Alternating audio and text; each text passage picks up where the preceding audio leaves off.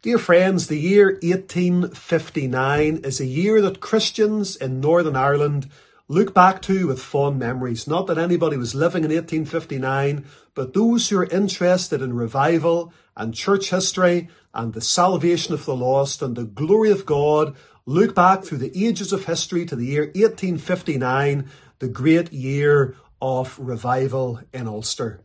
In 1858, revival had come to New York City in America. A New York businessman, Jeremiah Lanphier, was burdened for the lost in his city, and so rented out a little room in Fulton Street in New York City and advertised prayer meetings for businessmen at lunchtime. Within a number of weeks, hundreds and then soon thousands of businessmen were meeting day and daily right across the city to pray for an outpouring of the Spirit of God. And God sent a great revival to America in 1858. Churchmen here in Ulster, especially from the Presbyterian Church, heard about the revival. A delegation of men were sent across the Atlantic Ocean to taste the revival for themselves and came back with a burning desire to see revival hit Ulster.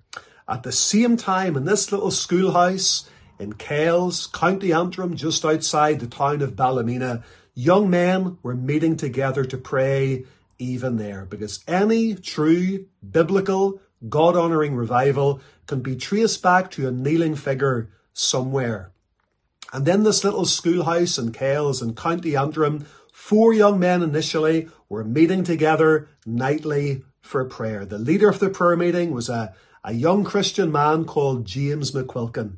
He had been converted a few years prior to 1859, but was challenged one day coming out of church whenever his minister asked him the question, "James, could you not do something more for God?" So along with 3 other men, Jeremiah Manili, Robert Carlyle, and John Wallace, they prayed and sought the Lord. And at last revival began to break out in that community. Believers got the burden for prayer, and others began to pray with them. Other prayer meetings sprung up in many of the local Presbyterian churches. And right across Ulster, towns like Ballymena, towns like Lisburn here, where I live, towns especially like Coleraine, Newtownards, and many other towns right across our province were touched with revival fire, because young men in the either side of the Atlantic, New York City, here in Ulster, got the burden for prayer. 4 humble young Christian men meeting together in humble surroundings with an open Bible and an open heaven, pleading the promises of God, asking God to pour out his Spirit in blessing. And they say that in Ulster in 1859, somewhere in the region of 100,000 souls were converted to Jesus Christ. Churches were built, prayer meetings were established.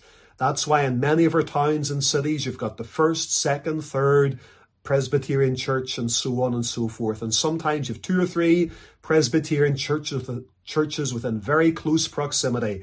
And that was because, to a large degree, God had sent revival. And the church buildings needed to be enlarged, new buildings needed to be erected, and God had poured out his Spirit in revival. Dear friends, I don't know about you, but I long for days like that again. I long and pray that this incoming year, 2023, might be a year of gracious stirrings of the Spirit of God amongst the people of God, that God's people might rise up and take the Word of God seriously, get burdened for the souls of the lost, get burdened for prayer, get burdened for holy living, get burdened for evangelism, and most of all, get a burden for God's glory and for what God is able to do whenever his people humble themselves, pray, turn from their wicked ways. God says he will hear from heaven, he will forgive their sin, and he will heal their land.